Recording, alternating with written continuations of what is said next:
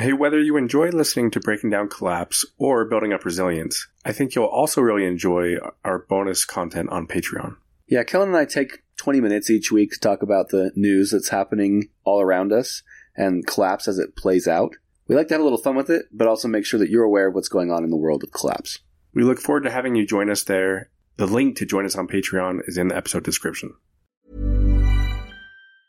Life is full of awesome what-ifs, and some not so much, like unexpected medical costs. That's why United Healthcare provides Health Protector Guard fixed indemnity insurance plans to supplement your primary plan and help manage out-of-pocket costs. Learn more at uh1.com. It's that time of the year.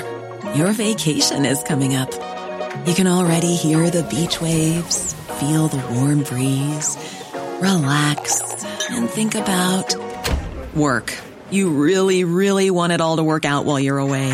Monday.com gives you and the team that peace of mind. When all work is on one platform and everyone's in sync, things just flow.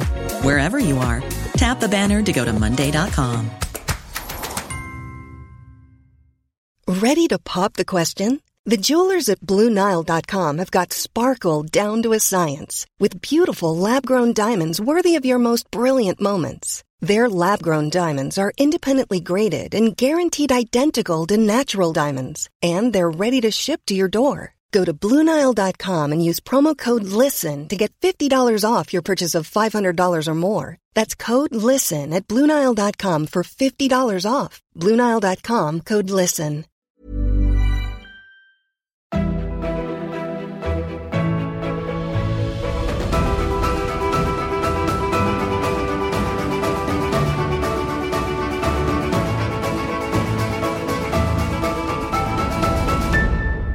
So, Kellen, in episode 7, we talked about governments and how their power comes from the legitimacy they get from the people they're governing. And the big talking point of that episode is that as people's trust in their government decreases, and they believe that government to be less legitimate, it puts that government in danger of losing its power and authority. So we then talked about all the ways that the government might then try and maintain power, whether that's through, increased force and oppression, or maybe like through pittance and distraction, which we call bread and circuses, or whether they opt for actual, real change in policies and institutions that basically allow them to regain the trust of the people. Well, throughout history, one of the biggest contributors to the uprising of people against their government is the unbearably high disparity in the distribution of wealth. When a small percentage of people are bringing in the majority of the wealth, and a larger and larger percent of the population is falling into poverty, it can start to cause real division and eventually for people to revolt. And obviously, like in our current global system, and especially within the United States, we're currently seeing this exploding disparity of wealth and a political system that's rigged to keep it that way.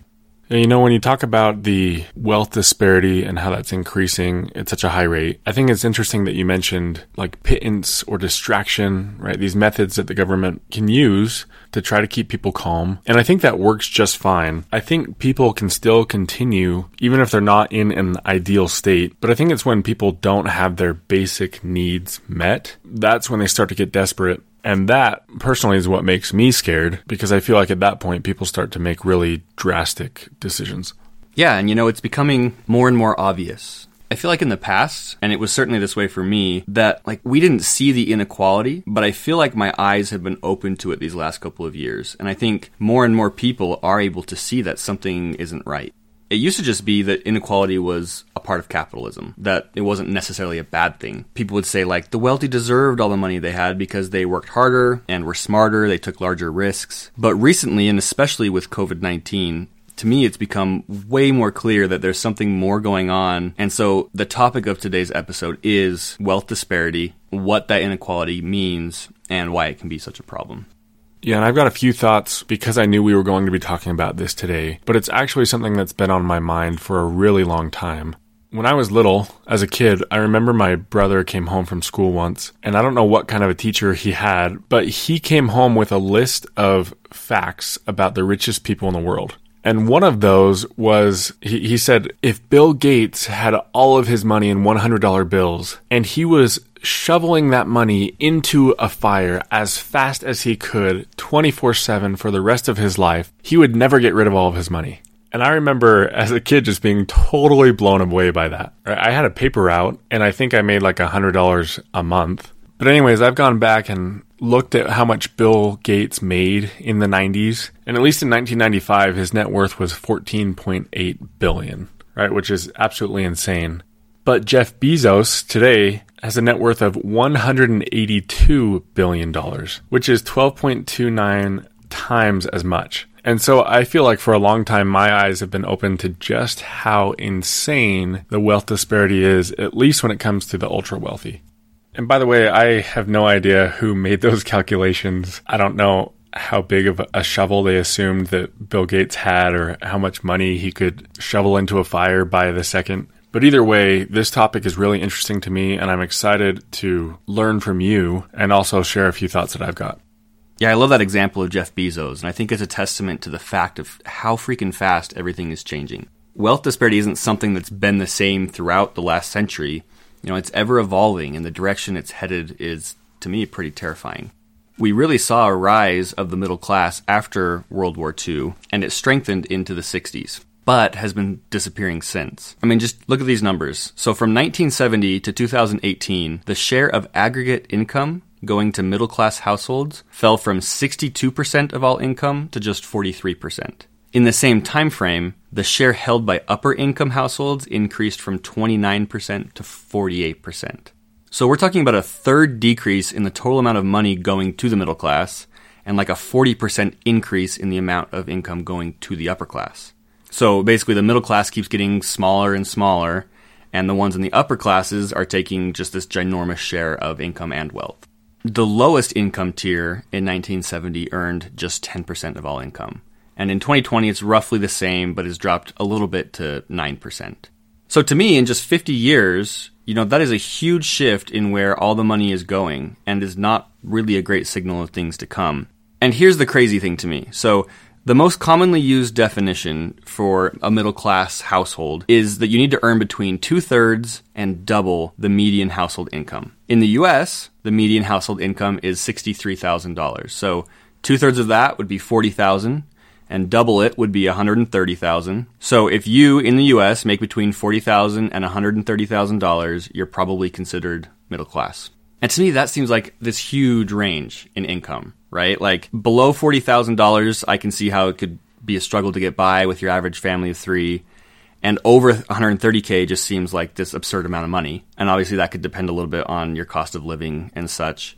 But the crazy thing is that today, only 50% of American households are in that range, are considered middle class. The other half are either in the extreme lows or in the extreme highs.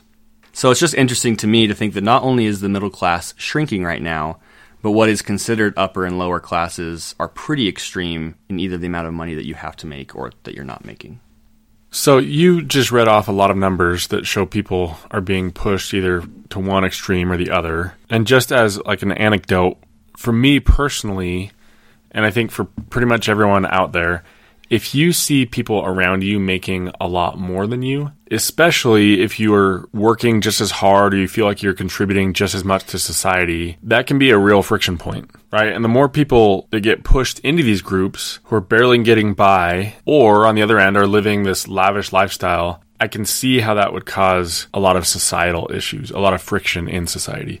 Yeah, right? And it's obvious and intuitive that wealth disparity hurts the poor.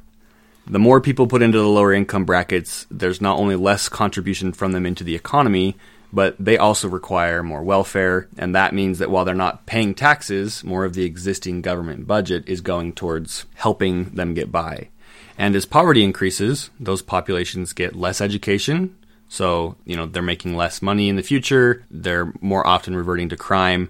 It's also harder for them to get access to healthcare, which is something we've seen a lot of during the coronavirus pandemic. It's not just the old that are dying, but also the poor. The African American community has been especially hard hit, mainly because of less access to adequate healthcare.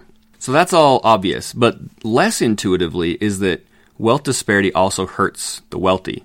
If I'm a wealthy business owner, the more people that are buying my stuff, the better off I am. If less people are able to afford my stuff, my business is going to suffer. My stockholders are also going to suffer, and the economy as a whole goes into decline. Henry Ford, the founder of Ford Motor Company, he offered very high wages to his workers, it was about double what the average worker at the time was paid for that type of work.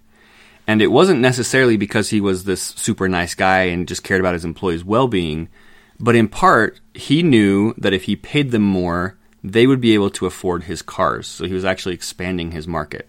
Today in the US, the average warehouse worker makes about $16 an hour. So the example I just used would be like Jeff Bezos paying his warehouse workers double that, so $32 an hour. And obviously he doesn't do that. Their pay starts at about $15 an hour for warehouse workers. So that's even below the national average.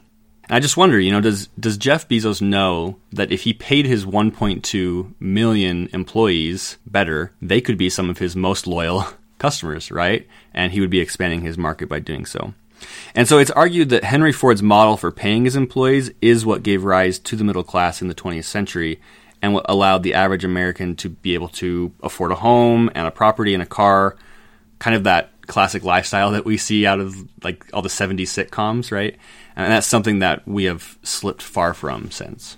I hear you mention Jeff Bezos, and we've mentioned him a couple times already.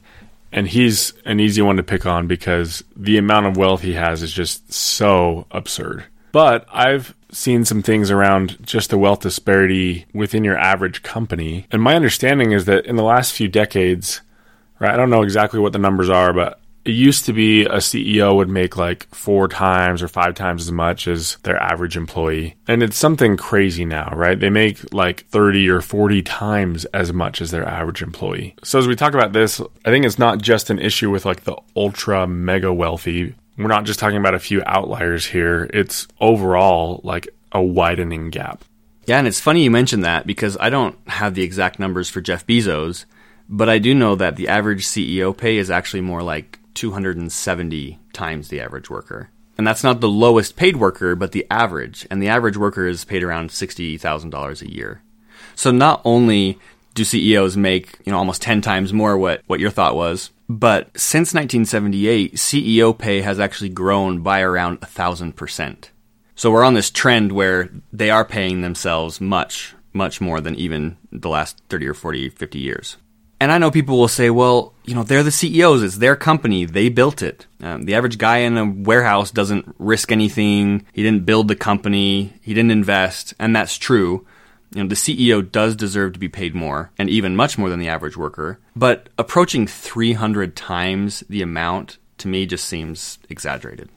Yeah, and this is where, I don't want to get off into a tangent, but at least in my mind, this is where I start to think of the more philosophical side of it. I think some underlying questions come up, like what are we okay with as a society? At what point do the wages of a CEO become just ridiculous? Are we there yet? Are we okay with that?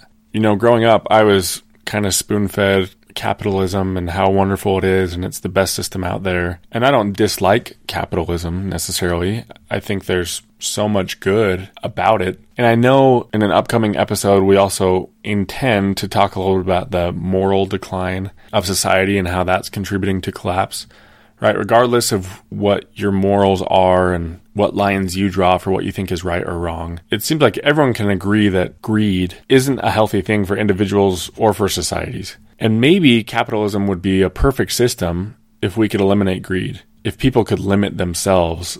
But going back to what those root questions are there certain fundamental human rights? Should everyone have kind of an equal opportunity to excel and succeed financially? Because currently that's not the case, right? If you are born into a wealthy household and all the things that you learn, all the things that you see, all the things that you're given, you're put through a better education, maybe your first car is paid for, maybe your higher education is totally taken care of, and you're kind of set up for success, right? It's kind of just handed to you on a silver platter.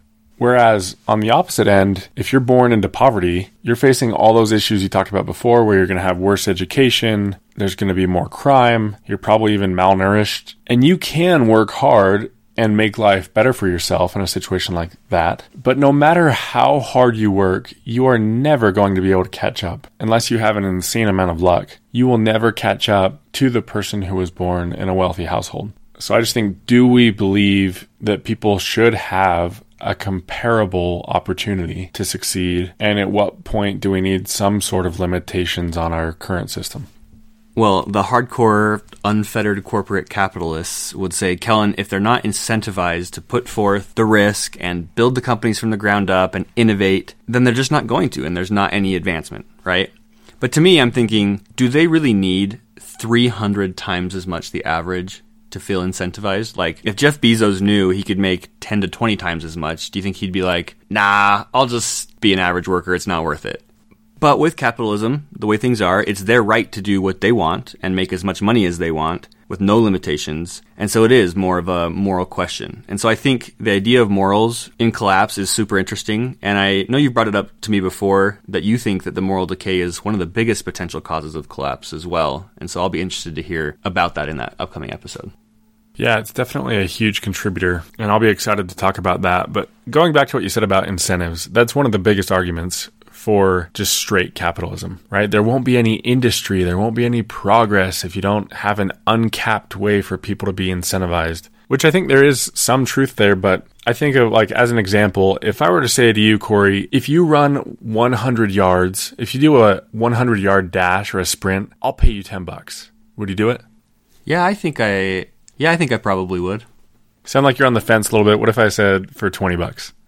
Yeah, I think $20 would definitely, I'd do it. Yeah, I think most people would. And maybe there's somebody out there who's like, man, sprinting 100 yards with my sedentary lifestyle, just totally not worth it. Maybe if you make it 30 or 40 or 50, right? But I think it would be ridiculous if I were to say, hey, Corey, if you sprint 100 yards, I'll pay you $1,000 or $1 million, right? At some point, there's a diminishing rate of returns on the incentives that we're given. We talked about how CEOs are making, right? I thought it was like 30 or 40 times as much. You said it's getting up near 300 times as much as the average employee. But decades ago, when that wasn't the case, were CEOs just totally unmotivated, sitting around, twiddling their thumbs, not willing to put any work in? Clearly, that argument, when taken to the extreme that we're in, is flawed.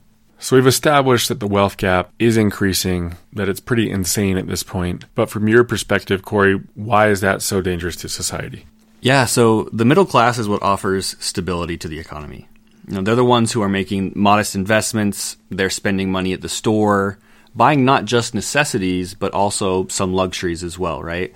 The lower class buys really only what they need to get by, and much of what they purchase is through debt, which is a tool that keeps them trapped in that cycle. The money in the upper class gets put into things that don't directly stimulate the economy. So, you know, every dollar that gets taken from the middle class and given to the upper class is a dollar that sits in an investment somewhere, not really doing any good for the economy, but will sit there for 40 or 50 years until that person retires. If that dollar was in the hands of a middle-class person, you know, it's being spent on a good or a service where it's hopefully then being transferred to another middle or lower-class person who's going to continue that cycle, and that helps the economy to stay stable. But as the middle class starts to disappear, and that money, as we've seen, is being transferred to upper classes, we're seeing a weakening economy and the death of, like, Main Street America, you know, small businesses. And so we've talked quite a bit about feedback loops in the past, and this is a prime example of a positive feedback loop. The smaller the middle class gets and the larger the extremes get, the more and more destabilized the economy becomes. More people in poverty means more suffering and less spending. More people in wealth means more investments in bubbles that are eventually going to burst because the middle class isn't there to make those investments increase in value. What I mean by that is, if I'm wealthy and I'm putting my money in the stock market, betting on the increased value of companies, and yet the money I'm putting in there was taken from the shrinking middle class who gives value to those companies by stimulating the economy, then it's just a bubble waiting to burst. So to clarify that in case it isn't clear, the middle class are the ones that are putting money into businesses, helping them to become more valuable. The upper class is throwing all their money into the stock market saying we're betting that those companies are going to become more valuable. And without that middle class, then those companies won't increase in value. The upper class's investments don't pan out. And overall, it's just terrible for the economy. Life is full of what-ifs. Some awesome, like what if AI could fold your laundry? And some, well, less awesome, like what if you have unexpected medical costs? United Healthcare can help get you covered with Health Protector Guard fixed indemnity insurance plans. They supplement your primary plan to help you manage out-of-pocket costs. No deductibles, no enrollment periods, and especially no more what-ifs. Visit uh1.com to find the Health Protector Guard plan for you. I'm Sandra, and I'm just the professional your small business was looking for. But you didn't hire me because you didn't use LinkedIn Jobs. LinkedIn has professionals you can't find anywhere else, including those who aren't actively looking for a new job, but might be open to the perfect role, like me. In a given month, over 70% of LinkedIn users don't visit other leading job sites. So if you're not looking on LinkedIn, you'll miss out on great candidates like Sandra. Start hiring professionals like a professional. Post your free job on linkedin.com/people today. It's so interesting to me that you say that because, my personality, I'm the type that I'm just I'm a little bit of a jack of all trades, but a master at none. I don't know a lot about anything, but I know a little bit about a lot of things. And I like to try and stay informed. And I saw some things recently, some analysis of data that was looking at social policy and some of the policies put in by governments of decades ago. And my understanding is that several decades ago, some of the policies put into place were put there under this philosophy that if you give tax breaks to the wealthy, that will help everybody, that wealth will trickle down to everybody else. And at least in the analysis of data that I saw, supposedly that's not the case. That here for 30, 40 years, however long, we've been giving tax breaks to the wealthy because the assumption is that would help the rest of us. But really, giving tax breaks to the wealthy only really helps the wealthy. Right, and up to this point, we've only talked about the lesser extremes, right? The difference between the lower, middle, and upper class. But what you're talking about, and this is where it really gets crazy absurd, is the sheer amount of money the ultra-wealthy hold. So just for example, the top 1%, and this is anyone in the U.S. that makes over $500,000 a year, they hold 30.4% of all the wealth in the U.S.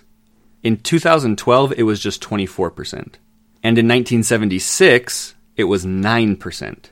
So in just 44 years, that number has more than tripled, and it's grown by 25% in just 8 years. And that's just mind-blowing to me. That is so crazy, right? To think, I think you mentioned that 2012, the top 1% of the population had 24% of the wealth. And that in just the last, 9 years, that's gone up to 30%.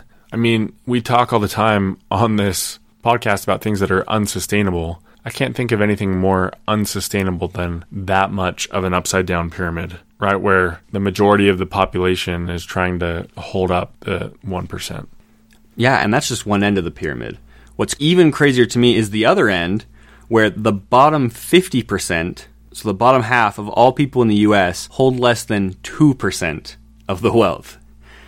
So the disparity there is just unbelievable. I mean, I knew it was bad, but I don't think I had any idea that it was that exaggerated. So as the middle class disappears and the lower class is growing in size, I mean, it's surely unsustainable. And it's hard to grasp sort of these insane numbers. It's easy for us to just spit numbers in a microphone. So we'll link to a YouTube video in the description that makes it much clearer. The guy who presents it does it in a way that you can actually really visualize what those numbers represent and how it's changed. And it's also interesting because he shows people's perception of what the wealth disparity actually is compared to reality, and it's fascinating. So a couple other negatives that come from wealth disparity is, like I mentioned before, there's an increase in crime. So multiple studies have shown that both property crime and violent crime increase in areas with wider wealth disparity. Those same studies also showed that both types of crime were directed more at wealthy neighborhoods from the poorer neighborhoods. And so this is where we get into the whole us versus them mentality, because the worse inequality gets, the more potential there is for conflict. And so the last thing to mention in regards to consequences of inequality is that there's an increased potential for large-scale conflict, and just recognizing the fact that increasing inequality is a classic sign of empires in decline. Throughout history, empires have risen and fallen, but an indicator that each one of those empires was on the way out was that there was sort of this unfettered increase in inequality. Yeah, and this is where I'm excited to jump in, because when you mentioned to me we were going to be talking about inequality and wealth disparity, I wanted to see what that has done in previous civilizations, previous empires. And you're absolutely right. In fact, there's an academic article in a peer-reviewed journal. It's called Human and Nature Dynamics, Modeling Inequality and Use of Resources in the Collapse or Sustainability of Societies, which is a mouthful. But it was published in a journal called Ecological Economics. But I just want to read a couple of lines, at least from the abstract of that article. and again, kind of academic, but try and follow along. The model shows economic stratification or ecological strain can independently lead to collapse, in agreement with the historical record. And then it says the new dynamics of this model can also reproduce the irreversible collapses found in history. So in other words, this model has been developed where they can actually go play it back on past times, and it accurately predicts the collapses that took place. Anyway, so the article talks about two different independent reasons why collapse happens. Part of it is using up resources, right, and the depletion of nature, but another part is the distribution of those resources. And as you look at past empires, one of the most notable that has seen a lot of disruption and you could say even collapse was France and the French Revolution. And just like any revolution, there's a whole lot of causes, a lot of factors that go into it, right? There was kind of the Age of Enlightenment where people were starting to focus a lot more on human rights and freedoms and kind of breaking away from tradition. France was seeing what was going on with the American Revolution. There was the printed press that was allowing the masses to become more educated about what was going on. A lot of things were taking place, but one of the primary factors of what happened in France was that the king, the monarch, was kind of promoting these established classes, this class system, right? They called them estates, these three estates, where you've got the clergy, the nobility, but then you've just got all the common people. And the decision made by the monarch was everybody gets taxed except for the clergy and the nobility, the first and second estates. And so the rich were just living such an extraordinarily lavish lifestyle, right? A life of complete luxury, and they weren't paying any taxes. And then you have all the poor working class that are paying, I saw some things that said, depending on the year, 50% of their income. And it fluctuated, and there were times where the harvest was poor, when people got hit especially hard. But it got to this point where there was a huge wealth gap, and the wealthy had stupid amounts of money, right? They didn't even know what to do with it. And the poor are suffering and starving, and people are dying. And in the midst of that, there's France going into debt as they fund the American Revolution. But it did get to a point where it was unsustainable and so unbearable that eventually the king, King Louis, I think he was the 16th, he's beheaded. And later, Marie Antoinette, also beheaded, spins the nation, who was once this empire, this global power, into a whole series of revolutions, a lot of social upheaval, leaders coming in and trying to crack down. And I think there were multiple constitutions written, multiple governments established, lots of fractions created, kind of what we picture when we think of societal collapse. And so a huge part of that was that wealth disparity. So when we talk about wealth disparity, there's a lot of different ways we can measure it, right? You threw out numbers, Corey, around this percentage of the population, the lower 20% owns this much and the upper 1% owns this much. There's actually something called the Gini coefficient. I believe it was developed by an Italian guy whose last name was Gini. I don't know if I'm pronouncing that right, but it is a way to measure equality or inequality. And basically, if the number comes out as 0, that means it is completely equitable. Everybody has exactly the same. And if the number comes out as 1, it means it is completely inequitable, right? One person holds all the wealth. So it's this measure between 0 and 1 to determine wealth inequality. And to give you an idea, in France in 1789, right, this time period that we're talking about, the Gini coefficient of the nation was 0.59, which is pretty extreme. A couple years ago, in 2018, the United States had a Gini coefficient of 0.49. So we are catching up quickly. And then you add on top of that what's happened just over the course of this last year with the pandemic. And to me, it's just more evidence that the path we're on is completely unsustainable. Yeah, that's fascinating to think about how drastic it got and what it eventually led to in France. And how when you talk about the Gini coefficient, we're really not that far from that. And it's changing rapidly. I will be really interested to see whenever the reports start coming out about 2020, 2021 levels of inequality and how much it's changed just from the wealth transfers that we've seen during coronavirus. And so that kind of leads me into the last point here, and that is, how does that wealth get transferred from the poor and middle classes upward to the upper classes? So when it comes to how much money has actually been transferred to the wealthy from the middle class, a recent study done by the Rand Corporation shows that over the past 40 years, $50 trillion has been moved from the bottom 90% to the top 1%. If that amount had remained more equally spread out, it would have more than doubled the median income. So middle-class workers would be making upwards of $120,000 a year on average. So the question comes up then, like, how did that $50 trillion make its way out of middle-class pockets into upper pockets? And there are tons of different things. Historically, things like tax laws, like that of Trump in 2017, are a great example of one way it's transferred. We've set up this system where lobbyists can influence and create laws and policies that solidify their status and make accumulating more wealth easier. If the wealthy are able to be the ones to write the laws, they're going to write them in a way that allows them to make more money. During 2008, huge companies had overextended themselves and were bailed out by the government. And that burden comes back on the taxpayers, whether that's through the taxes they're paying, increased taxes, or through inflation.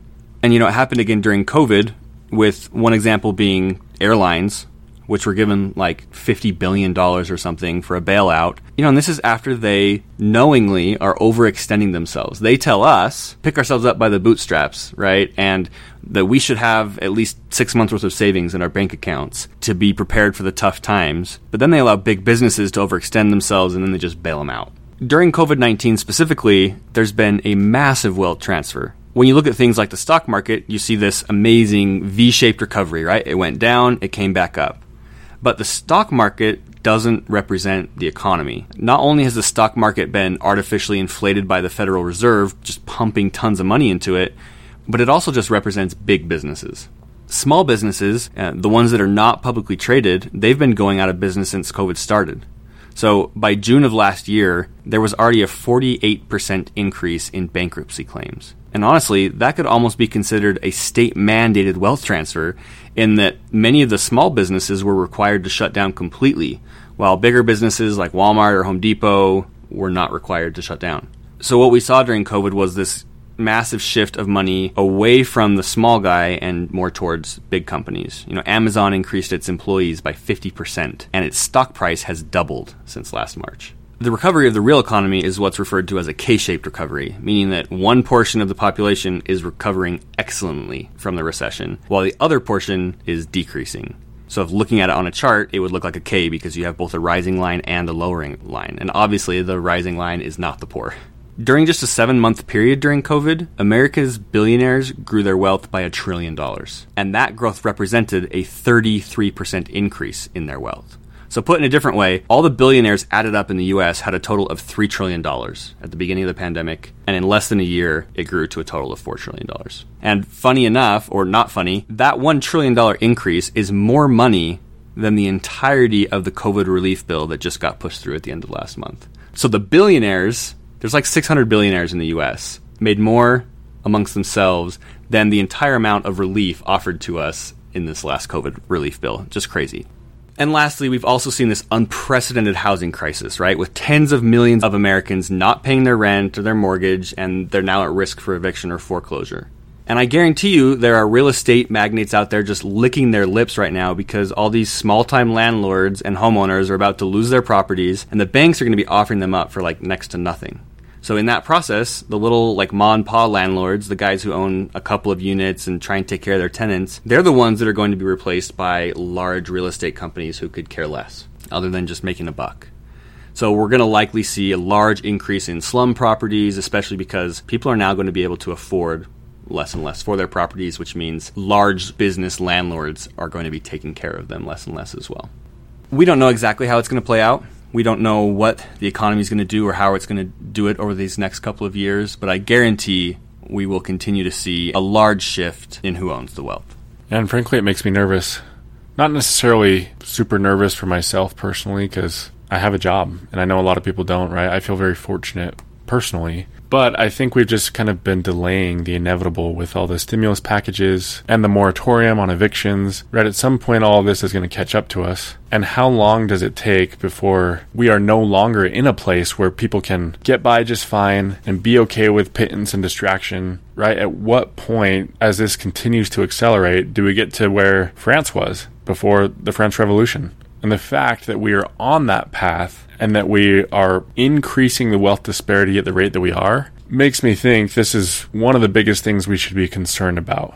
You add on top of it everything else we've talked about, all the political issues, all the climate issues, all the complexity issues. A lot of those things feel like they're going to take time to gradually take their toll on us. But this is something where it seems like we are kind of on the brink. Yeah, I agree. I think it's dire. And look, we've talked about before how we record these episodes a couple weeks in advance. Today is January 6th, and literally in just the last couple of hours, we have watched the political situation happening in Washington, D.C., right? With 30,000 Trump supporters converging on the Capitol building, breaching the Capitol building, interrupting this joint session of Congress where they're supposed to be certifying the votes for Joe Biden. It's an unprecedented event, and it just goes to show there are cracks in the American system, and they're no longer hiding really deep below the surface. We have a large number of people in this country who feel disenfranchised. This issue might, on the surface, be a left versus right issue. But what it's doing is it's undermining democracy, and it's undermining our belief of a legitimate governance. And that's how we started the episode, talking about how as governments lose their legitimacy, they lose their power. And so it's scary to be in this time right now with an increasing wealth disparity and an ever-increasing amount of people who feel that the government is illegitimate and wondering at what point does it become so completely unsustainable, at what point does it go over the boiling point, and we have major repercussions from it. Thanks, Kellen, for helping me with the episode, doing the research on that. It was a ton of fun. Not a lot else to say. Join our Patreon account, and we'll see you next week.